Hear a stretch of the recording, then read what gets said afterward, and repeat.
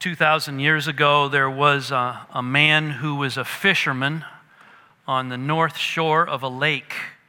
It's about 13 miles long and about 7 miles wide in the land of Israel. And he, along with his brother, lived in a town called Bethsaida.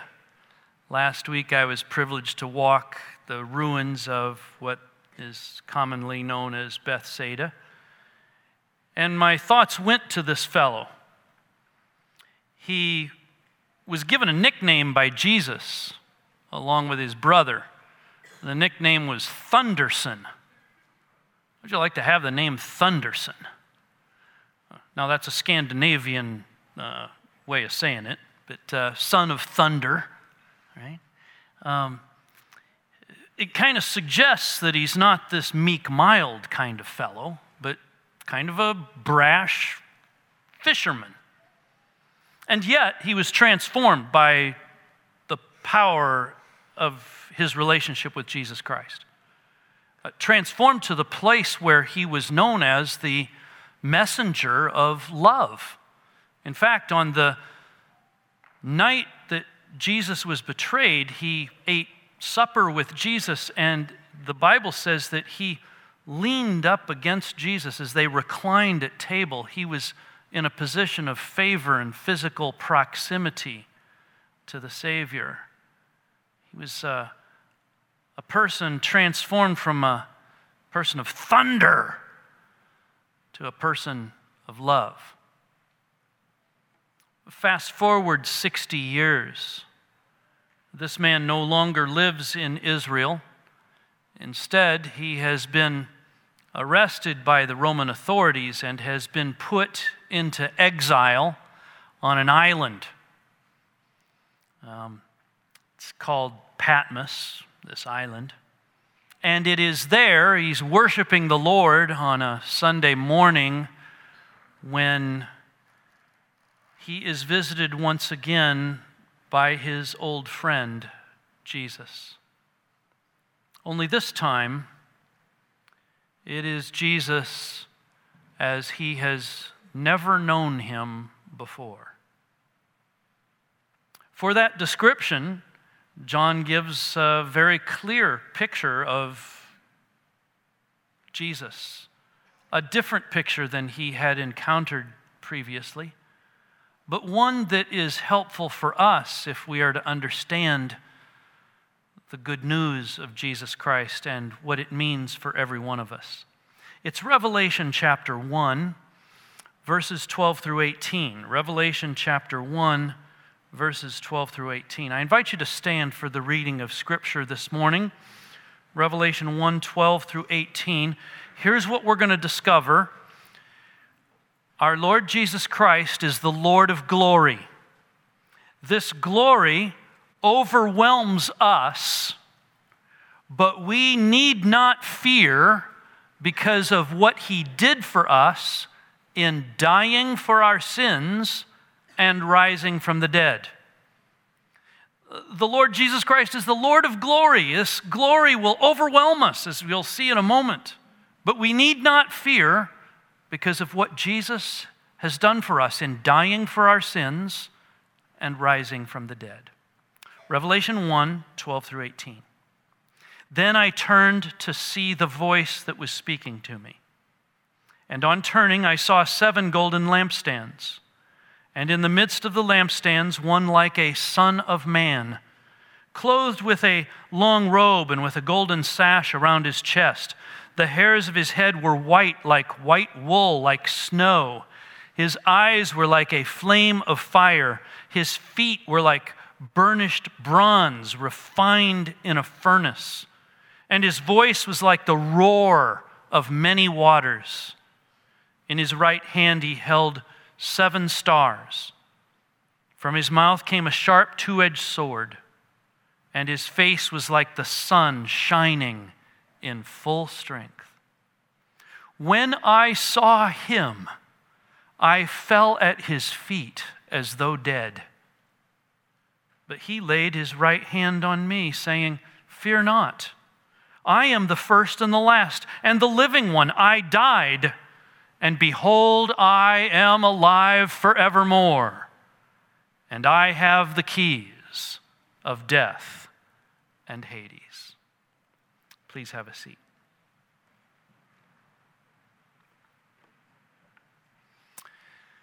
This description in verses 12 through 16 is Jesus as described by one of his closest friends on earth.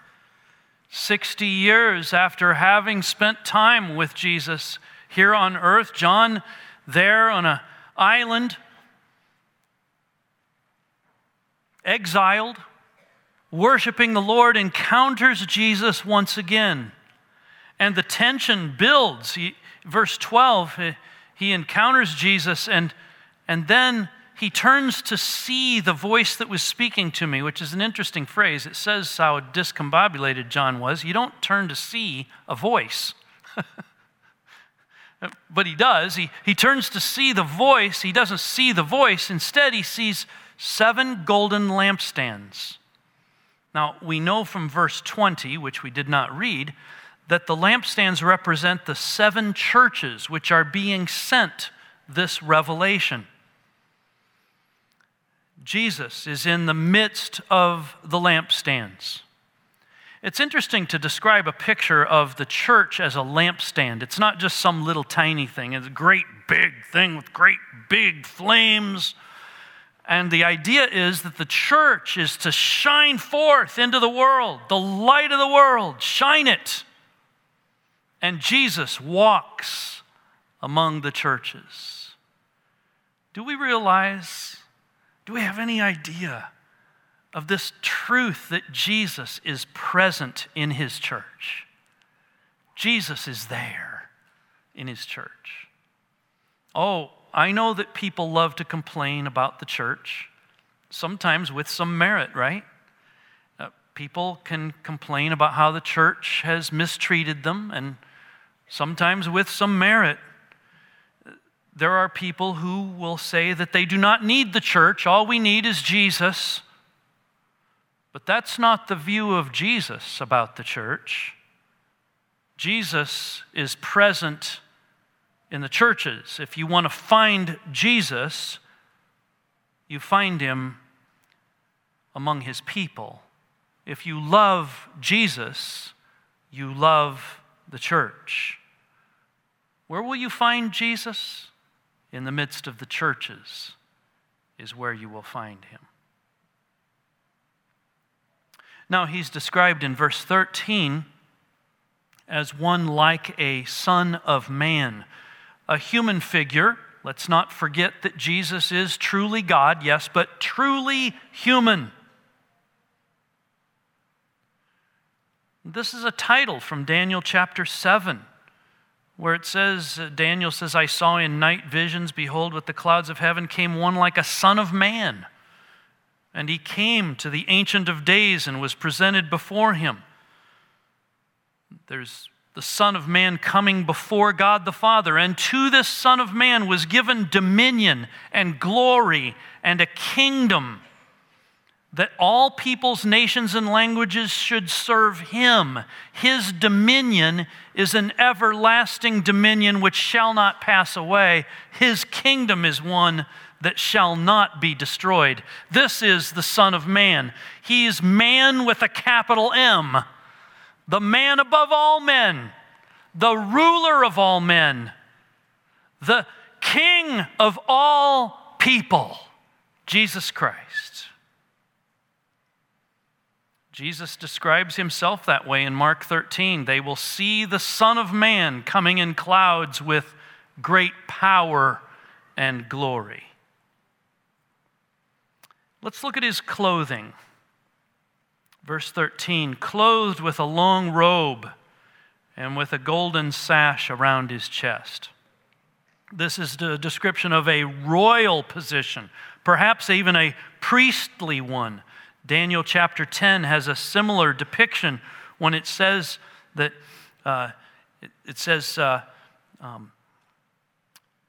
there was a man, Daniel 10:5, clothed in linen with a belt of fine gold from Uphaz around his waist. His rank is the highest. His dignity is unsurpassed. this long robe and golden sash around his chest speak of royalty and of being the go-between between people and God. The long robe means his majesty, and the golden sash around his chest is something a little bit like, if you want to describe it as, the little sash that Miss America wears, describing her title, or perhaps a heavyweight boxer wearing his belt that describes who he is. He's the champion of the world. Only this golden sash says, King of the universe. He's the King of kings and the Lord of lords. His head and his hair were white.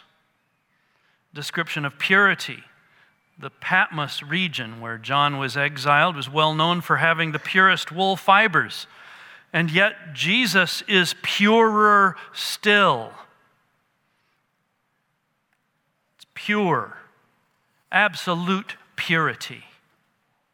There isn't any flaw or fault or anything that is distorted. He is absolute perfection. His eyes are like fire. This has to do with Jesus' perception of things. His divine knowledge penetrates to the real story. And this is becoming more and more evident of how much we need Jesus in our lives as we look at the world around us. And how do you know whether it's true news or fake news? How do you know whether something is true and whether someone who's depicting themselves as something, whether you can believe them or not? How do you know these things?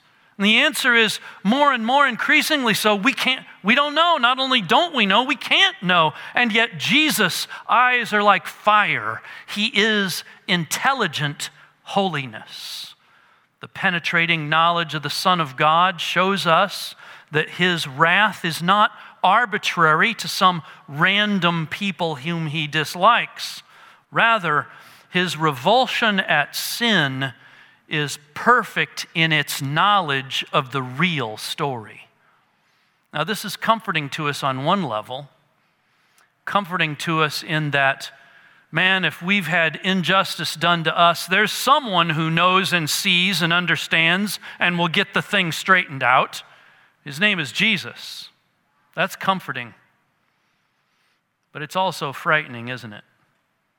Because that same one who knows with absolute perfection about everybody else's injustices and problems also knows mine. He sees with absolute perfection the ways in which I have wronged and hurt and broken and rebelled.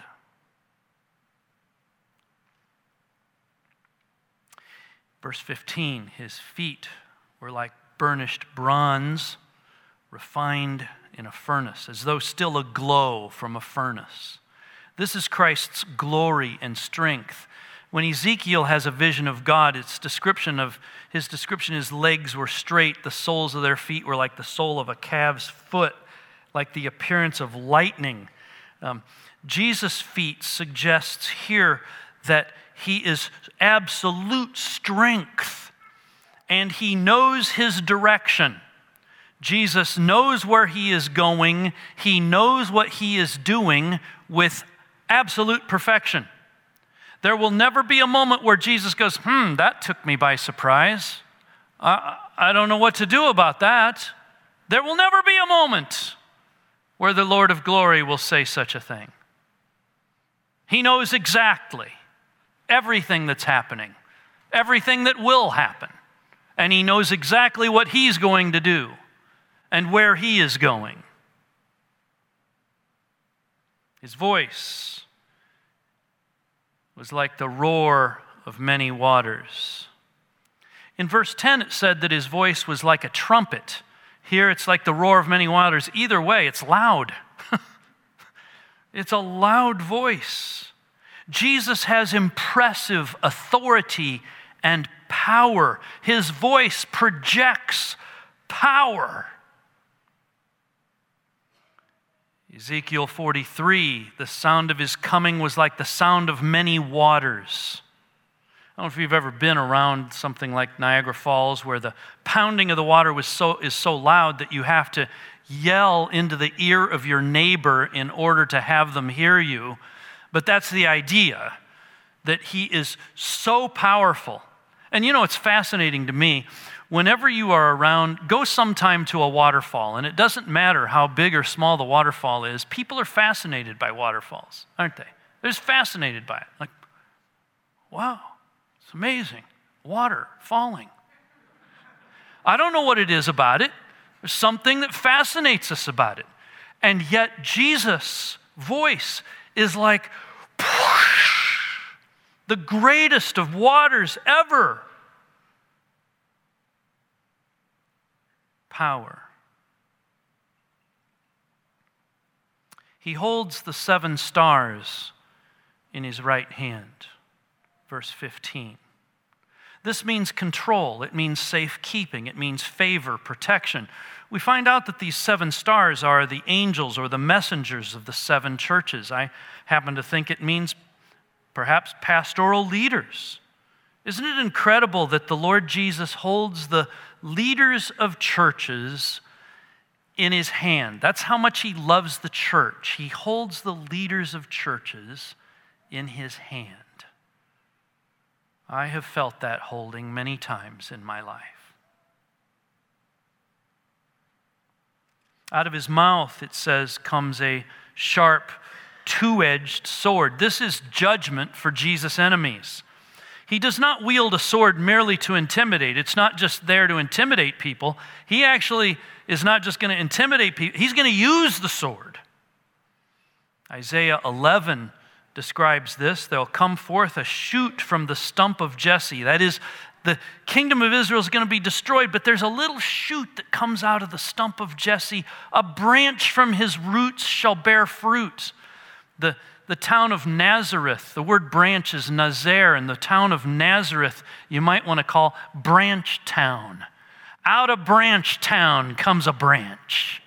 From the root of David, the stump of Jesse, the Spirit of the Lord will rest on him. The spirit of wisdom and understanding, of counsel and might, of knowledge, and the fear of the Lord. His delight shall be in the fear of the Lord. He will not judge by what his eyes see or decide disputes by what his ears hear, but with righteousness he shall judge the poor, decide with equity for the meek of the earth. He shall strike the earth with the rod of his mouth, and with the breath of his lips he shall kill the wicked. Righteousness shall be the belt of his waist, and faithfulness the belt of his loins. It's comforting to know, isn't it? Jesus will overcome his enemies, and there are many enemies to Christ and his cross these days. They will all be defeated, as Jesus will one day wield his sword. Again, that's a great comfort to us, but also we should recognize it matters of highest importance whether or not we are on the Lord's side. As Lincoln famously said, it doesn't matter whether God's on our side. The question is whether we're on God's side. His face is like the sun shining in full strength. This is the brightness of his glory. End of verse 16. There was a moment in John's life when he saw that very briefly. There was a time in Matthew chapter 17, other Gospels record it, where it says that Jesus was transfigured before them. The disciples never got over that. Peter describes it in one of his, I think it's 2 Peter. John says in John 1:14, we beheld his glory. Glory is of the one and only, full of grace and truth. Matthew 17 says he was transfigured before them, and his face shone like the sun. His clothes became white as light. For just a brief moment, they saw Jesus, but it was just a brief time. Now John sees Jesus here in Revelation chapter 1 in the fullness of all of that. He's the radiance of the glory of God, the exact imprint of his nature. He upholds the universe by the word of his power, Hebrews 1:3. For the Lord God is a sun and shield, Psalm 84:11. Jesus has the power and glory of the sun shining in full strength and more. Well, that's how John sees Jesus as he is worshiping the Lord 60 years after having met the Savior, exiled on this little island, worshiping the Lord on the Lord's day. Jesus appears to him, and this is what he sees. Now, in the next few verses, we don't just see a picture of Jesus as described by one of his closest friends, but now we see Jesus as he describes himself. Let's look at verses 17 and 18. How does John respond to this appearance of Jesus before him? You might say, well, as John Thunderson, he could just kind of assert his power. He's done with that. That life is over. He's the apostle of love. And you might say, well, maybe he just embraces Jesus, and goes and runs and... No, that's not how he responds either. Look at how he responds. When I saw him, I fell at his feet as though dead.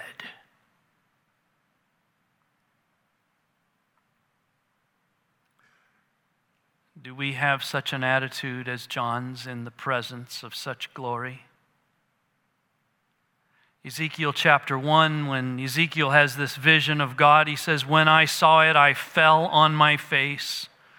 Daniel chapter 8, when he had spoken to me, I fell into a deep sleep with my face to the ground. Daniel chapter 10, I heard the sound of his words. As I heard the sound of his words, I fell on my face. When Jesus was about to be arrested in John 18, Jesus said to the guys that were about to arrest him, I am he, and they drew back and fell on the ground.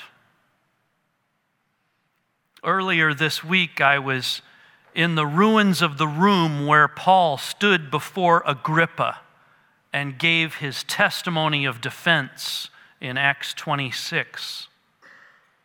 And Paul's testimony goes in this way. At midday, O king, talking to Agrippa, I saw on the way a light from heaven, brighter than the sun, that shone around me and those who journeyed with me. And when we had all fallen to the ground, I heard a voice saying to me in Hebrew, Saul, Saul, why are you persecuting me? So whether it's Ezekiel or Daniel, or the people arresting Jesus, or Saul who's on his way to kill Christians, when they see Jesus as he really is, as they've never seen him before, they're all laid out. They're all on the ground. How do we respond to this revelation? Hopefully we respond in the same way. Blown right out of our complacency, right out of our pride, right out of our trying to live life on our own for our own way, and we are all laid out before the glory of the resurrected Son of God. But notice that that's not where Jesus wants us to stay. Look at verse 17. When I saw him, I fell at his feet as though dead. But he laid his right hand on me. Think about all the times that Jesus and John Thunderson had been together 60 years before. In the boat, on storms, walking all over the place, believe me. At mealtime, that Last Supper leaning against Jesus, and now Jesus comes to him. and he lays his right hand on John.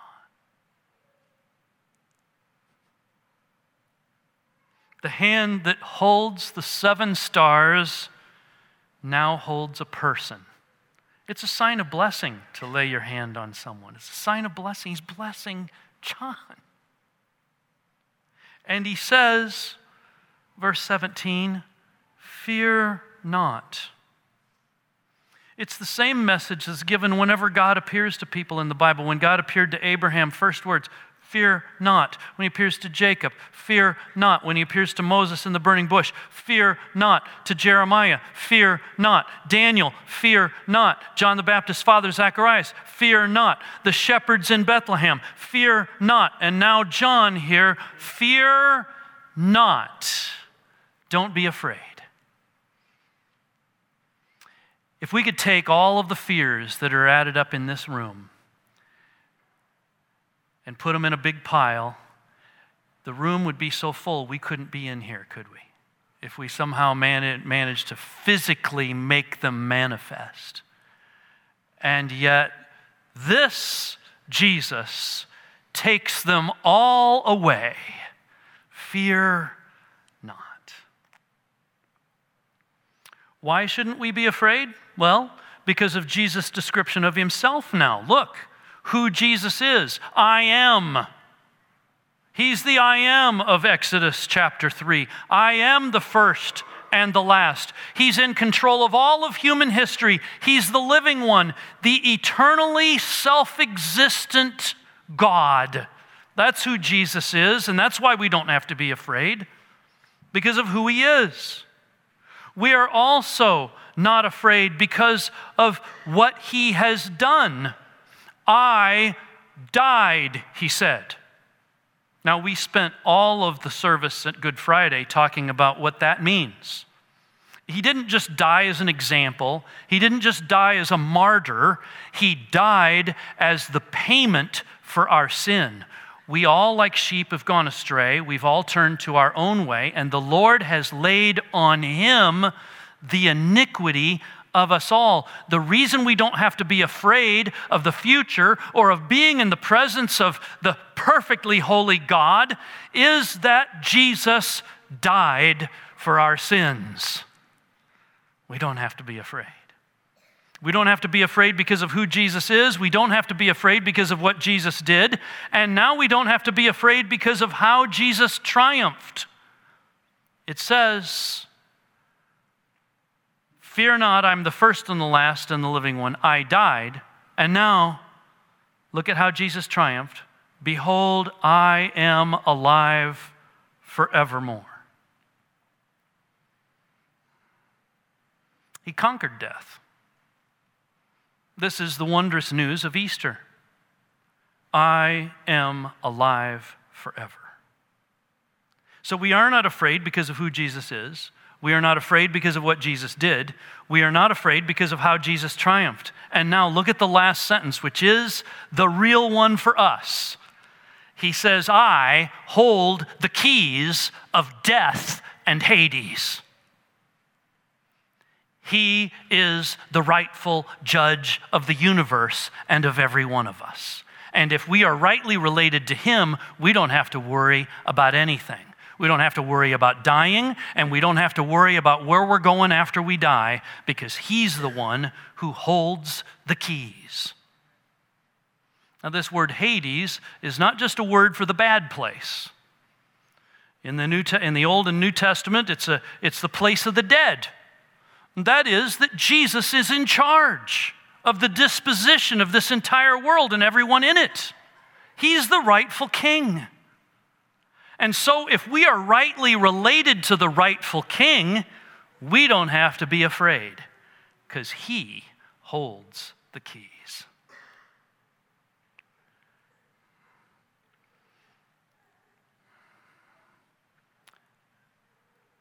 Now think about this description. First of John about Jesus, and then Jesus about himself. And think about your own life. How do those match up? You see, the big idea of this section of Scripture is this: Our Lord Jesus Christ is the Lord of glory. You see that, don't you? This glory overwhelms us. We fall at his feet as though dead. But we don't have to be afraid because of what he did for us, dying for our sins and rising from the dead. The goal for the Christian then is to love and worship the exalted Christ, to faithfully represent him on the earth. The goal for the church is to love and worship the exalted Christ and to faithfully represent him on the earth. And here's the question I have for you. Do you know him? Do you know him? Have you personally come to a place where you say, I forsake my sin, I run to Christ, I ask him to forgive me of my sin by what he did at the cross. I believe he rose from the dead. I believe he's the Lord of glory. I believe he has the keys of death and Hades, and he'll take me to be with him where he is, and I will enjoy him forever. Do you know him? You can. You can know him right now. Just say, Lord, forgive me of my sin by what you did at the cross.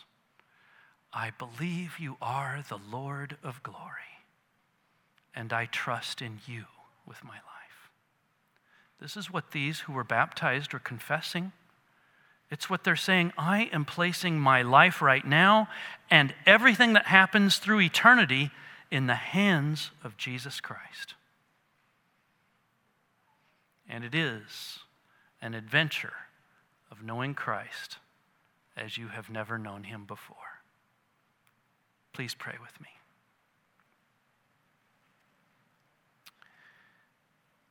Some of you may have never been in a church before. This is your first time at a church. You can put your faith in Christ right now. You don't have to have been in church 100 times. You can just say right now, Lord, forgive me of my sin by what you did at the cross. I believe you died for my sins, that you rose from the dead, and I'm throwing my lot in with you. I'm trusting you, just like John Thunderson did. I'm gonna trust you with my life and my eternal destiny. The Bible says whoever calls on the name of the Lord will be saved. Others of us perhaps have come to church from time to time, and it's perhaps become a good habit to come on Easter or other holidays, but you've never really personally placed your faith in Jesus to forgive you of your sin. And the Lord is calling you right now to say, this is your moment. This is the time to trust Christ. Will you do it right now? There are others who perhaps have come to church week after week and have never really personally come to a place of faith in Christ. And this too is a moment for you to say, everything before was designed to lead me to this moment where I will believe in Jesus, and I'm believing in him right now. Will you do so? Others perhaps have been walking with a degree of complacency. Yeah, I put my faith in Christ, but I've been wandering all over the place. I'm unfocused. I really don't have an affection for Christ like I should. Will you look at Jesus right now and say, Lord, forgive me for my complacency and teach me to be a white-hot worshiper of you?